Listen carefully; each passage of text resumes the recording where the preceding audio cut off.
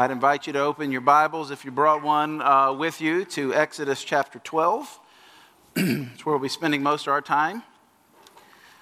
If you didn't bring a Bible but have it on a device, feel free to turn in your device to there. And while we're getting settled into there, I just want to make a quick mention. You received a little card, and you have the last couple of weeks of our Good Friday and Easter service coming up. Easter is still one of those times of year where people who aren't in the normal rhythm of attending a worship gathering or even being part of a worship or of a faith family will come to a service at some point. And I would encourage you to invite maybe your people of peace, friends at work or neighbors to come with you on Easter or on Good Friday. So Good Friday is, we started having a Good Friday service about 4 years ago.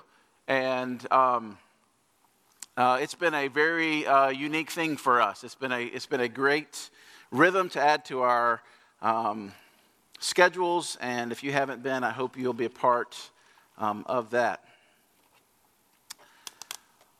On the night that Jesus was to be betrayed, the night of the Passover, Jesus gathered with his disciples in the upper room to observe and celebrate the Passover meal, just as the Hebrew people had done for the past 1,400 years. The scenes, the taste, the smells, all would have been quite nostalgic, but also quite somber. Many of the Jews today still celebrate this Seder meal. Seder just means in an order of. You might think of it as like a liturgy of dinner experience kind of thing. And it's adapted and changed over time. It doesn't look exactly today as it did then, but a lot of the same components.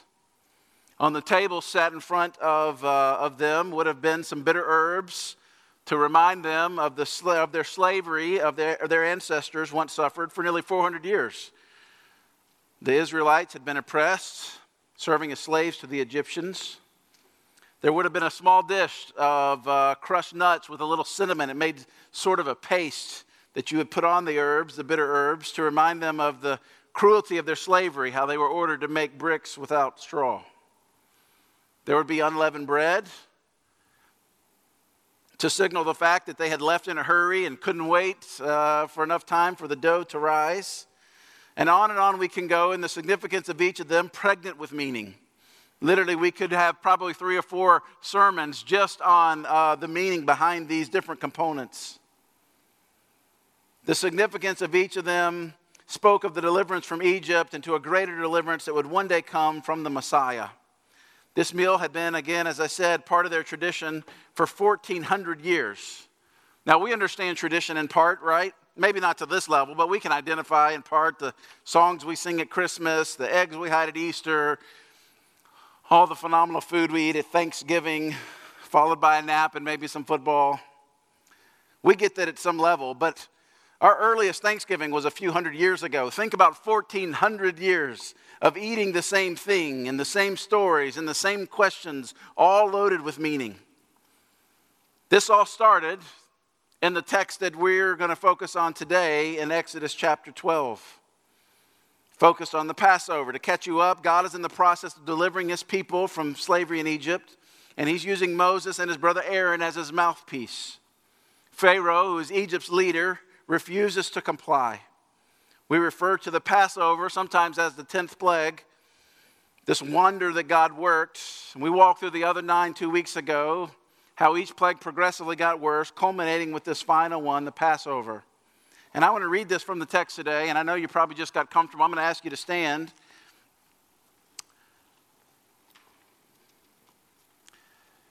As we read the first 14 verses of Exodus chapter 12. The Word of God reads, "The Lord said to Moses and Aaron in the land of Egypt, 'This month shall be for you the beginning of months. It shall be the first month of the year for you. Tell all the congregation of Israel that on the 10th day of this month every man shall take a lamb according to their father's houses, a lamb for a household. And if the household is too small for a lamb, then he and his nearest neighbor shall take according to the number of persons. According to what each can eat, you shall make your count for the lamb. Your lamb shall be without blemish, a year old. You may take it from the sheep or from the goats. and you shall keep it until the 14th day of the month, when the whole assembly of the congregation of Israel shall kill their lambs at twilight. Then they shall take some of the blood and put it on the 2 doorposts and the lintel of the houses in which they eat it. They shall eat the flesh that night, roasted on the fire with unleavened bread and bitter herbs, they shall eat it. Do not eat any of it raw or boiled in water, but roasted with its head and its legs and its inner parts. And you shall let none of it remain until the morning. Anything that remains until the morning you shall burn. In this manner you shall eat it, with your belt fastened, your sandals on your feet, your staff in your hand, and you shall eat it in haste. It is the Lord's Passover. For I will pass through the land of Egypt that night, and I will strike all the firstborn in the land of Egypt, both man and beast. And on all the gods of Egypt I will execute judgments. I am the Lord. The blood shall be a sign for you on the houses where you are, and when I see the blood, I will pass over you, and no plague will befall you or destroy you when I strike the land of Egypt. You may be seated. This is the word of the Lord. It doesn't take long into this passage for you to realize that this passage can be troubling. And we can often try to soften the horror by pointing out the important contextual factors, and we'll certainly do so. The repeated warnings that had come, the way the deaths of the Egyptian sons echo the deaths of the Israelite ones earlier in the book. The fact that the firstborn sons represented the strength and future destiny of the ancient family. How the oppression of Israel as God's firstborn son, certainly there. The larger narrative in which Israelite freedom will lead to Egyptian salvation, as the Egyptians are included in the line of the redeemed. We could mention the ongoing war between the seed and the serpent, starting all the way back in Genesis. The seed of the serpent and the seed of the woman, and so on. But many of us still find this a little troubling. I want to remind you that the point I ended the last sermon with, again, was 2 weeks ago, that God's patience precedes his judgment.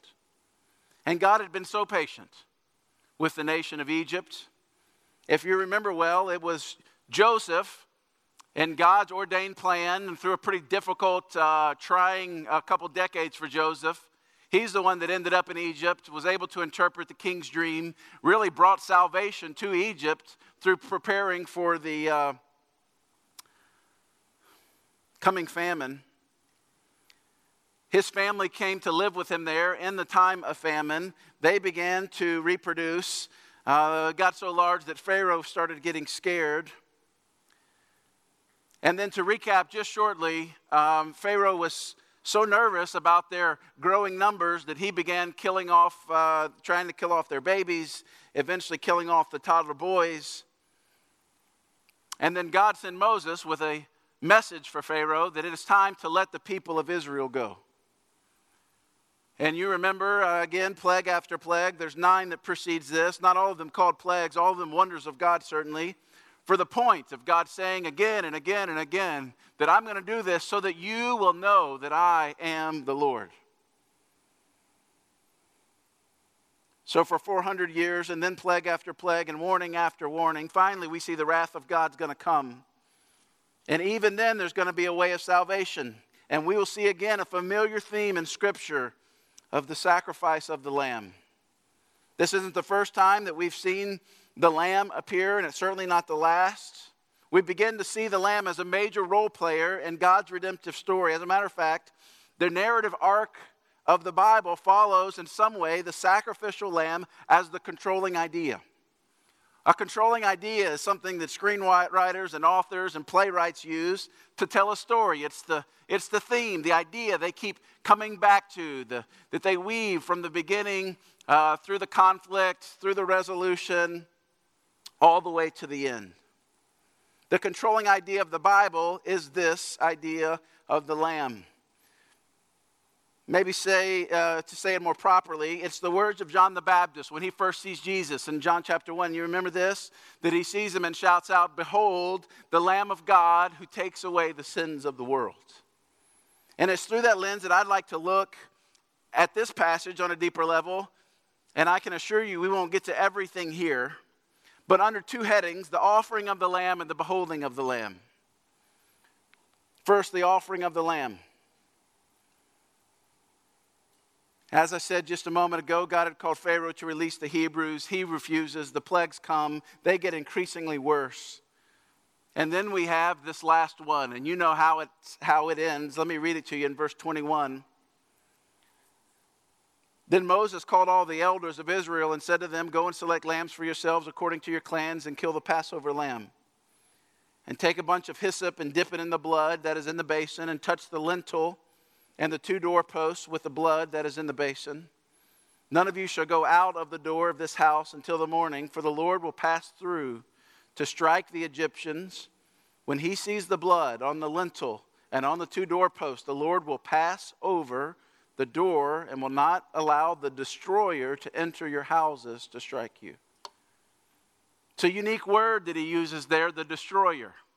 If you read the whole passage, it says a couple times that Yahweh God is going to be the one that's going to pass over. And here it uses a term to describe him as the destroyer. And what we see is a small glimpse of what ultimately Revelation talks a lot about. This is a temporary, preliminary judgment day that is coming.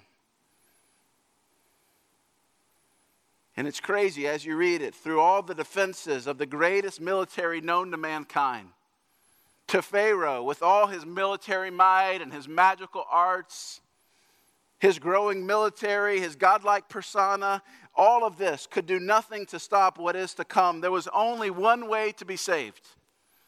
And it had nothing to do with tanks, and it had nothing to do with armies. Only one way to be saved. Only one thing that will protect you. A lamb. Shelves could be filled with books on the significance of Passover, and probably have been. And in a number of ways, the Passover is an obvious prelude to the work of Christ. It's about redemption from slavery by the blood of the lamb. But not just any lamb. In this passage, maybe you caught the specifics as we read it. And I want to look at those, and I want to see how those things point eventually to Christ. First, the substitute for death had to be pure.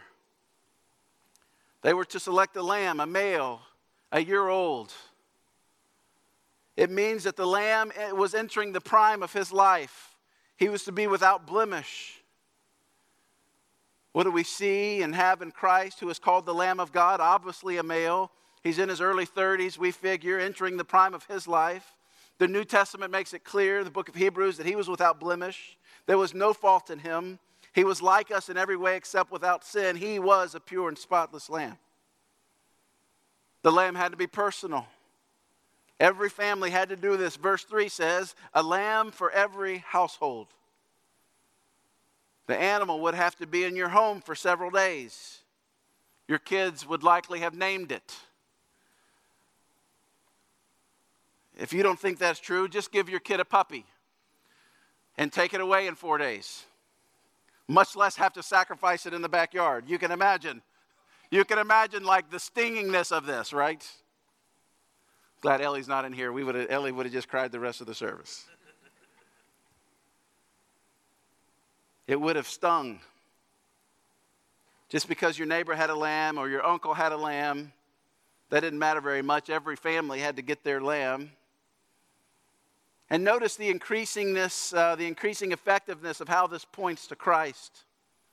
We could go all the way back to Abel and talk about he sacrificed a lamb to God, and that was one lamb for one person. And here we have a lamb for a whole family. Soon the sacrificial system would be developed, and there would be a lamb sacrifice for all the people of Israel on the Day of Atonement. Again, that's still a foreshadowing as Jesus was the perfect Lamb of God, and he would die for the sins of the whole world. It had to be pure and personal. It had to be killed. Again, this was a bloody holiday. We see in verses 22 and 23 that there were basins of blood.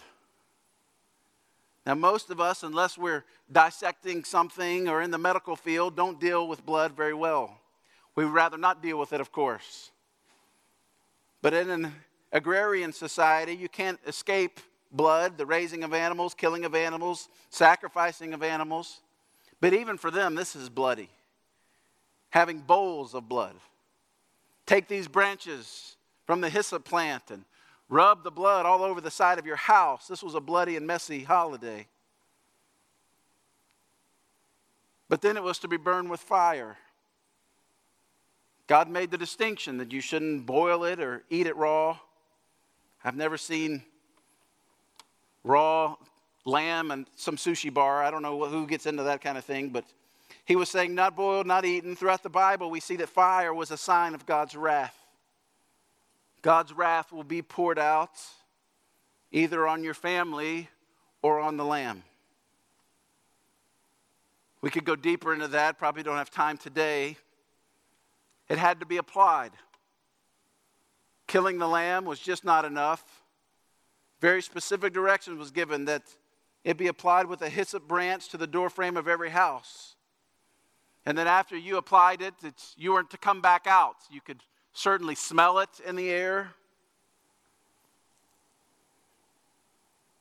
When you walked out the next morning, certainly its stain would still be there. Verse 13, God says, when I see the blood, I will pass over you. Think about this. Do you recall what Jesus drank on the cross when he said, I thirst? Do you remember? It's in John's gospel. Jesus on the cross and someone down below, and they took a sponge full of sour wine and they lifted it up to him on a hyssop branch. They applied the hyssop branch to his mouth. Surely there's a deliberate connection in these two as John is connecting the dots. Through those men lifting up the branch, they may not have realized it. With verse 22, it says, take a bunch of hyssop. We read again about the hyssop branch in Psalms 51. Take a bunch of hyssop and dip it into the blood that's in the basin. Even the very plant used to spread the Passover blood on the doorpost was the same lifted to Christ on the cross to give him a drink because he was thirsty. The connections could not be clearer.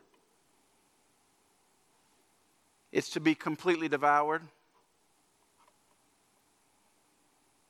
This is about unity. Entire households ate the entire lamb with none of its bones broken and none left over for the morning. There was no laissez-faire attitude about the instructions on this. Eat the entire thing. Burn what's ever left. Direct instructions to do this together. Now, of course, this is not alluding to the fact that a father's salvation in some way grants his child salvation. But salvation most time comes by way of family discipleship. We can't ensure our kids' salvation, certainly. But we can set the sails, set the environment for God's wind to blow, that he would open their minds and their hearts to the truth, to the sacrifice of Jesus on their behalf, to the seriousness of their sin, something I plead over my kids every night. Just the other day, Hudson asked me after we prayed, he's like, Dad, what do you, if you know Hudson, he says this all the time like just a grumpy old man. What do you mean? I prayed for him and he said, Dad, what does that mean? Praying for my salvation.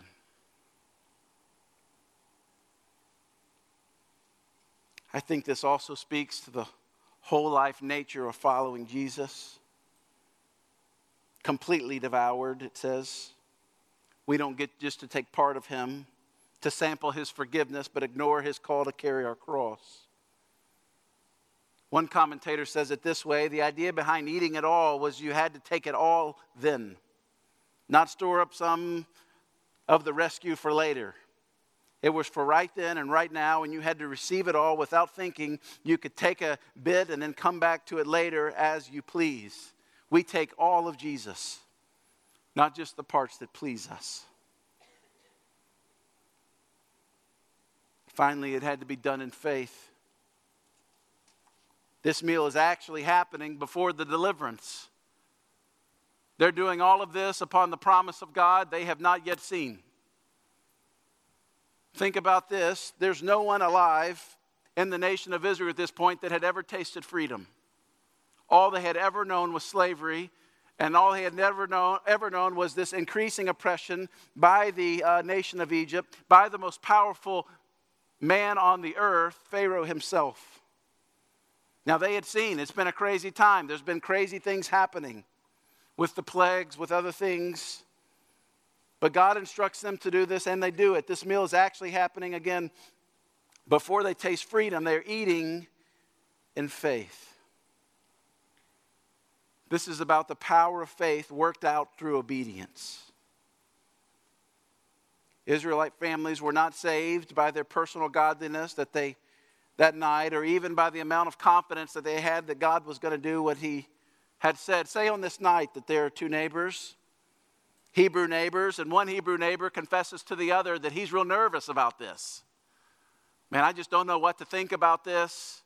I'm just worried about this whole thing, and I just don't know how this is going to go. And the other neighbor says, well, did you apply the blood to your doorpost? And he said, well, yeah, I did it, and I did it a second time just to make sure, but I'm still real nervous about it. And the other Hebrew neighbor would say, well, I'm not nervous about it. I'm confident that God is going to come through. One of them doesn't sleep very well that night. The other one, of course, sleeps soundly. Which household will be spared the death of the firstborn son? The answer is both. It wasn't about their confidence necessarily and how this would all go. It was about the blood on the doorposts. They were saved simply by the fact that the blood was over their house, not how much faith they had in exactly how it would work. Of course, their faith was warranted. It happened exactly as God said it would. Read with me in verse 29.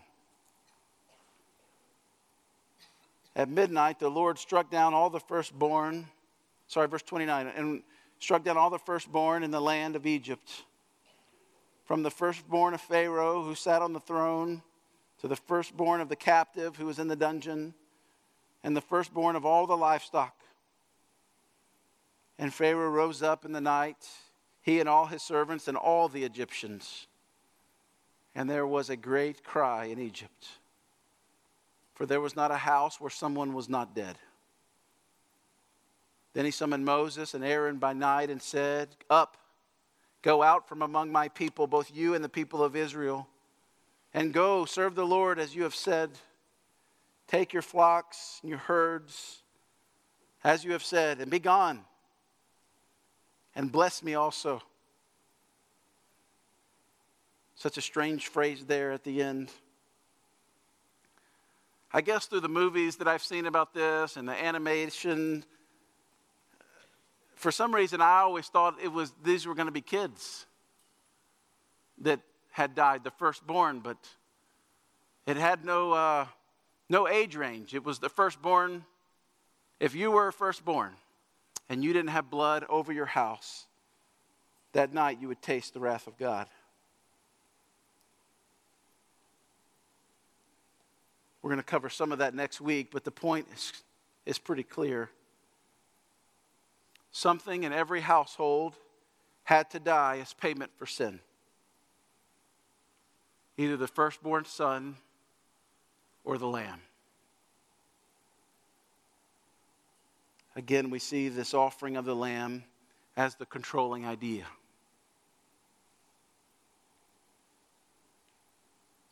When John the Baptist sees Jesus for the first time, he proclaims, behold, the Lamb of God who takes away the sins of the world. I want to talk just a moment of what might it mean for us to really behold the Lamb. The offering of the Lamb is pretty clear. We see how it connects to Jesus. I think there's no churchgoer likely in this room that doesn't understand in some sort of way that salvation is purchased through the death of Jesus. That the wrath of God against us because of our sin, that God is holy and just. And because he's just and because he's holy, then someone has to pay for sin. Someone has to pay for our sin. And we understand that someone has to pay for sin.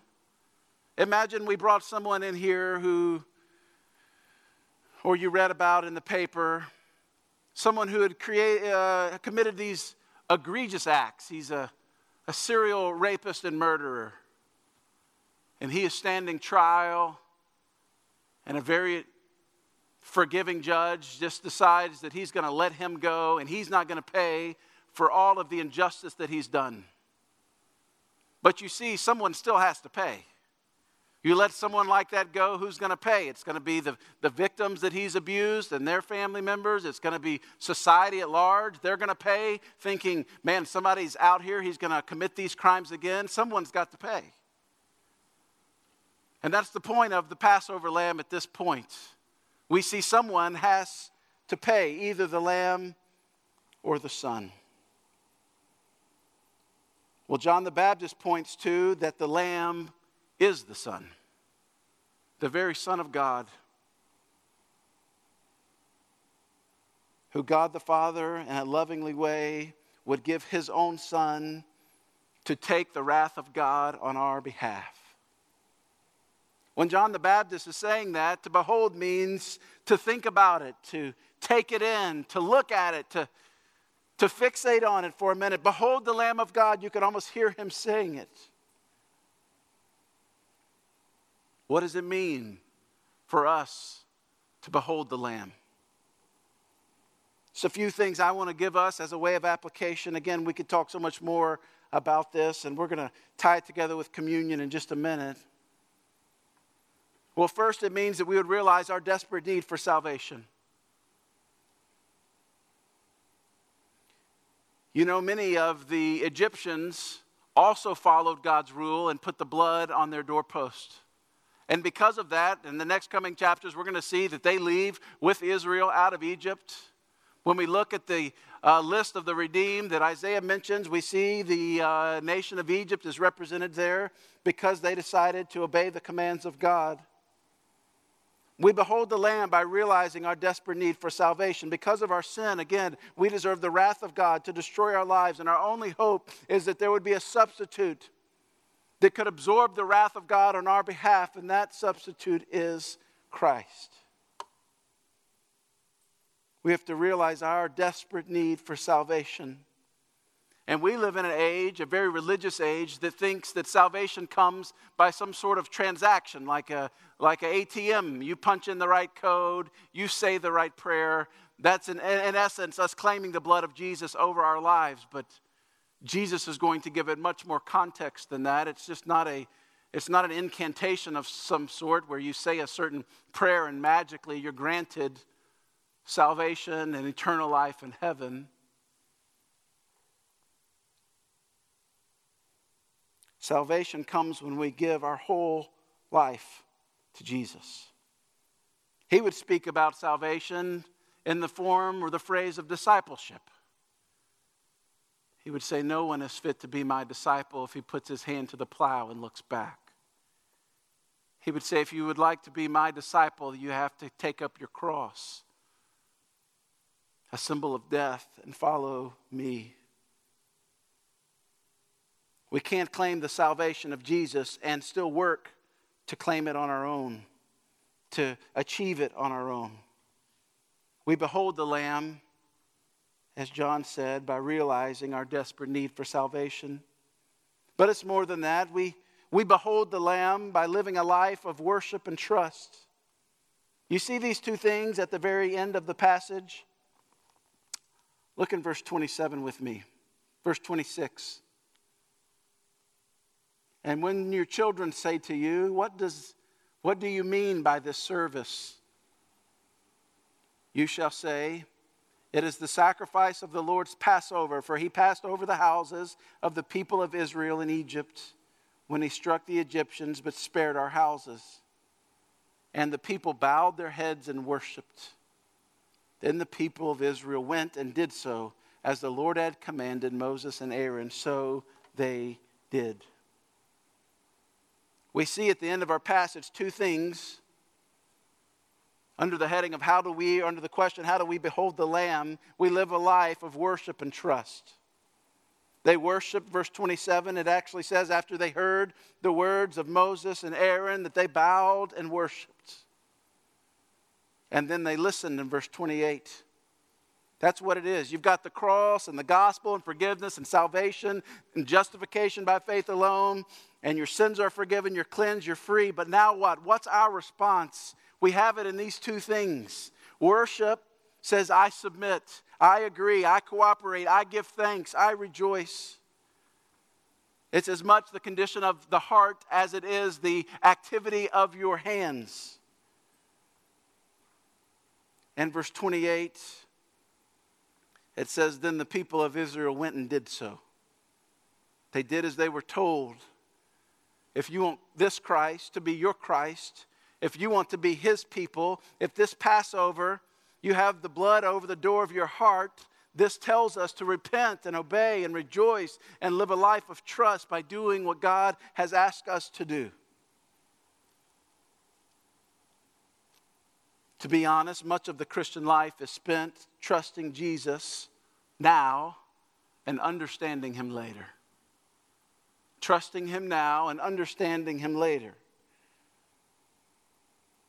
Later, maybe later on in this life, or maybe in the life that is to come. Jesus typically doesn't feel necessary to explain on the front end why he's doing something the way he's doing it. We know that God is understanding and patient with our confusion and even our deep wrestling or our grief. But ultimately, he wants us to put our trust in him, not grumbling and complaining or questioning and unbelief, Philippians 2 tells us. God's ways are not our ways, Isaiah 55 says. His purpose for bringing or not bringing certain things to pass often extend far beyond us, maybe even generations beyond us. So during those times where we don't understand what God's doing exactly, as the one neighbor is losing sleep, but he's following in obedience God's plan, we have to trust what God is doing. We need to remember in those times Jesus' words to Peter, the very night of the Last Supper.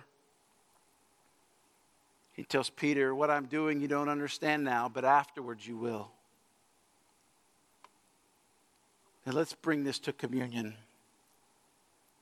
The reason the Lord instituted the Passover was so that the people of Israel would always remember and proclaim their redemption from Egypt. In verse 14 it says, this day shall be for you a memorial day. You shall keep it as a feast to the Lord through your generations, as a statute forever. You shall keep it as a feast. Then in verse 25 to 27, and when you come to the land that I will give you as he has promised, you shall keep this service. And when your children say to you, what do you mean by this service? You will say, it is the sacrifice of the Lord's Passover, for he passed over the houses of the people of Egypt, of the people of Israel in Egypt when he struck the Egyptians but spared our houses. Part of the Seder meal that the Jews even walk through today. The oldest gentleman in the house, spiritual authority of the home, would start this process of eating the herbs and the bread, the wine, the lamb. At some point, the youngest in the house will ask, as a prompt, him and his mom, they've been training for this as they gather for this formal meal, and he'll say, Papa, why is this night different than every other night? And his dad or grandfather that would be in the room would begin to explain about their people being delivered from slavery in Egypt thousands of years ago. So fast forward from Exodus 12 to the Lord's Supper in the upper room. The Lord's Supper was instituted for the very same reason. As those men gathered and ate the bread and bitter herbs and drank the wine, they certainly noticed quickly that someone had messed up. Probably Peter. Someone forgot the lamb. Where's the lamb? 1 Corinthians gives us insight into this. Verse 23 through 26. For I received from the Lord what I also delivered to you, Paul says, that the Lord Jesus, on the night that he was betrayed, he took the bread, and when he had given thanks, he broke it, and he said, "This is my body, which is for you." Again, these disciples had been a part of this meal for as long as they could ever remember. They knew how it went. They knew how it was supposed to go. And we see Jesus making a paradigm shift. Instead of them eating the lamb and remembering it as it passed through the fire, and as they look forward to one day a Messiah coming, Jesus is saying the reason that there's no lamb is because I am that lamb. This is my body. Do this in remembrance of me. In the same way, he also took the cup after supper, saying, "This cup is the new covenant in my blood. Do this as often as you drink it in remembrance of me. For as often as you eat the bread and drink the cup, you proclaim the Lord's death until he comes." Old Testament Israel looked back to the Exodus through the Passover meal, and they remembered God's salvation. The New Testament Israel, that's us, looks back to the cross and resurrection of Jesus through the Lord's Supper. We call communion. As often as we eat this Passover meal, the new Passover meal, we remember the greater Exodus. Colossians 1:13 describes it this way: "He has delivered us from the domain of darkness and transferred us to the kingdom of his beloved Son, in whom we have redemption, the forgiveness of our sins." Amen. I'll pray for us. And if you would just pray silently as I pray aloud.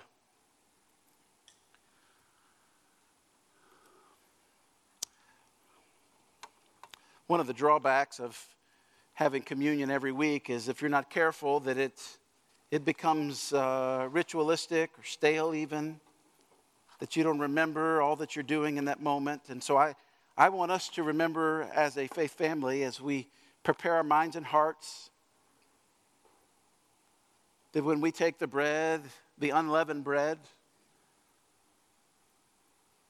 it draws our minds back to a God who had a plan for salvation from the very beginning.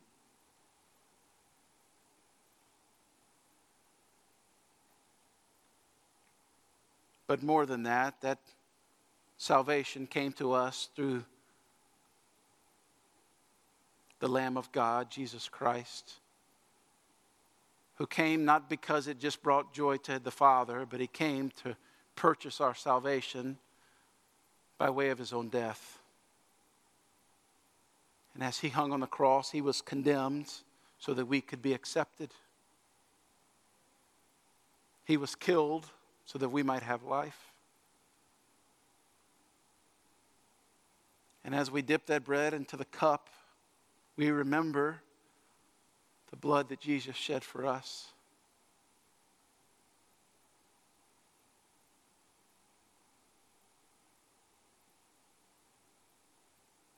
I'm going to give you some time just where you're at to examine your own heart. If there's any sin that remains, unconfessed sin, that you would deal with that here. 1 John tells us if you confess your sin, God is faithful and just to forgive it. Maybe you're here this morning and you just feel like you've been on the outside looking in. You didn't understand all of this or what it means to be part of God's family. I'd love to talk to you. I pray today would be a day that you would step across the line of faith and give your heart and life to him. God, I pray over your people, or your church, your bride, the very ones to whom you gave your life for. And I pray today with a little more somber feel, I pray that we would remember well the sacrifice you made for us.